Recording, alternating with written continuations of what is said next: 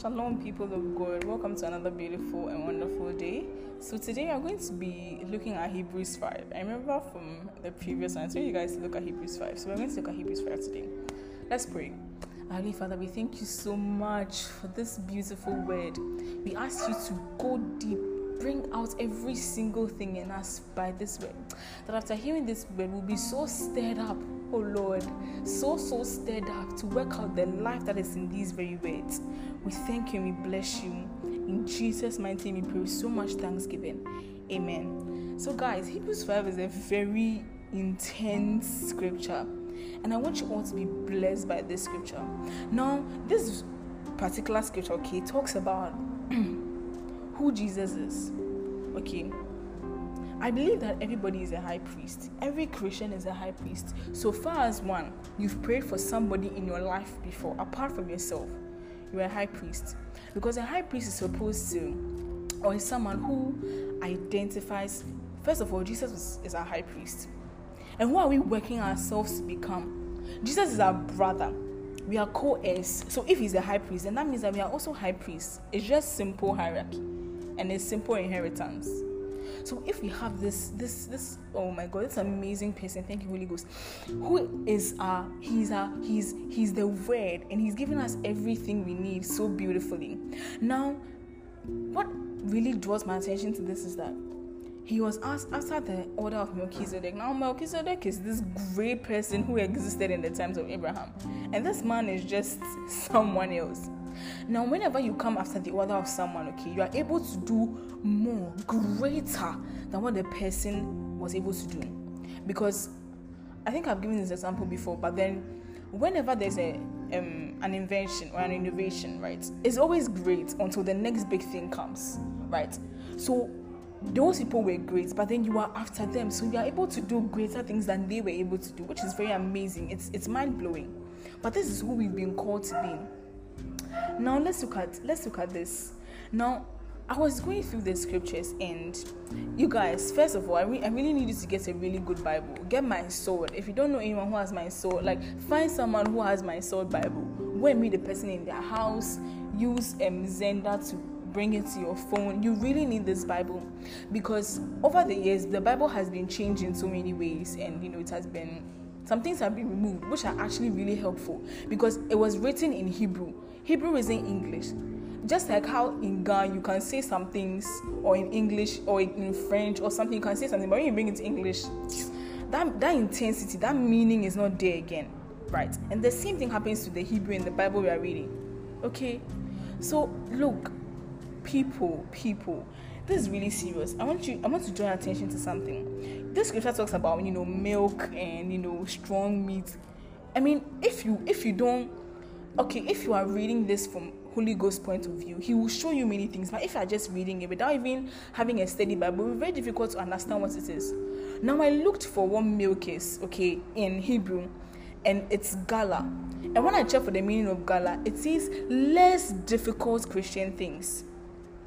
Now, this particular verse, verse 13 says, "For everyone that useth milk is unskillful in the word." Now, the word is the word of God. And when I looked at the word unskillful, you may think that it's just English, but this unskillful means that they are ignorant. So it means that if you are still using milk, gala, if still you are on the verge of using, you are on the plane of the less difficult things of pertaining to Christian life, then it means that you are ignorant of God, you are ignorant of Jesus, you are ignorant of the word of God. That's what it literally means. And but I know who Jesus is, but no, it means you don't know.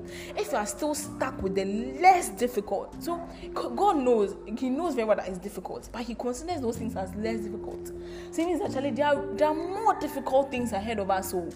So if you are still stuck at that point where some things are overcoming you, you cannot be the head of things, and you are letting the things of the world overrule you, it means that what? You are ignorant, you are unskillful, you are ignorant of the word of God, who Christ is in your life, what you can do with this person who you have inherited after. This is a very intense scripture. I was so stirred up to work out anything inside. And this scripture also goes on to say that that who by faith, have exercised and they can discern good and evil. So I'm like, hey God, I've always been asking myself this, that how can I discern between good and evil?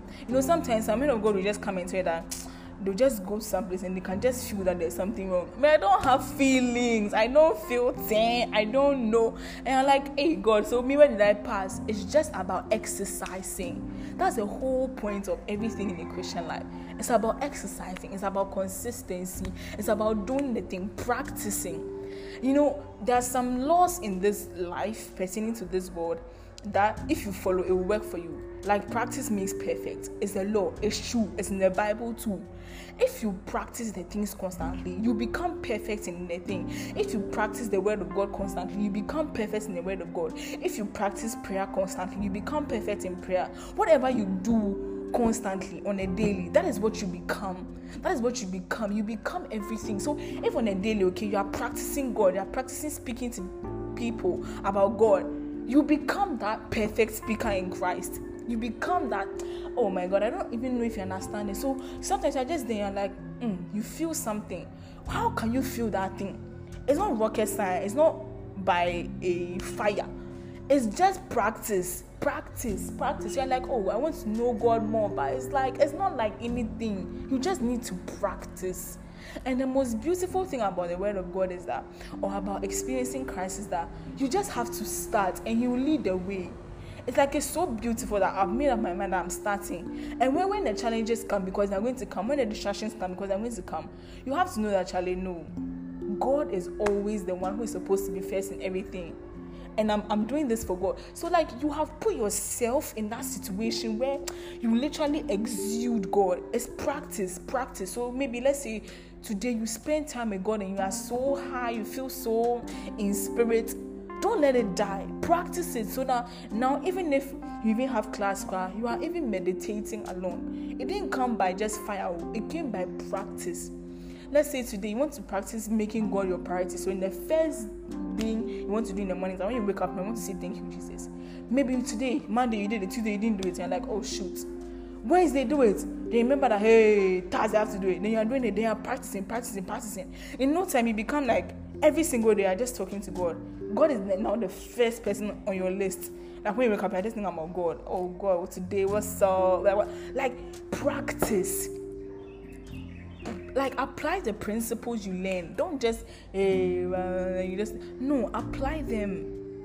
It's very beautiful. This verse 5 talks about how if we work out ourselves, how Christ has become what He became. It was because of constant practice. His whole life was about practice. Okay, because He spent time in the temple with God. He spent time in the temple. He was learning. He was doing this. He was bringing himself out. Then what did He do? He went out to practice it.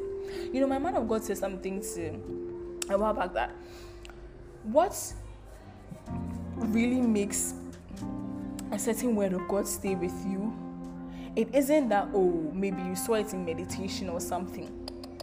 It's the practice. Because if I ask you what you read in the Bible today, you can tell me, but that revelation won't be there until maybe you go and tell someone that, hey, be healed, and the person is healed. You will always remember that, hey, I saw in the Bible somewhere that, look, I am the word of God. If I speak, things happen. And then that is your practice. You've put it into practice. Do you understand? So you have to practice the things of God for them to become natural, such that now it's natural. You cannot but do them because you have practiced them. Christ became who He was because He practiced. And you're after the order of Christ, meaning you can achieve more than what He did on earth. You have been called into that forte.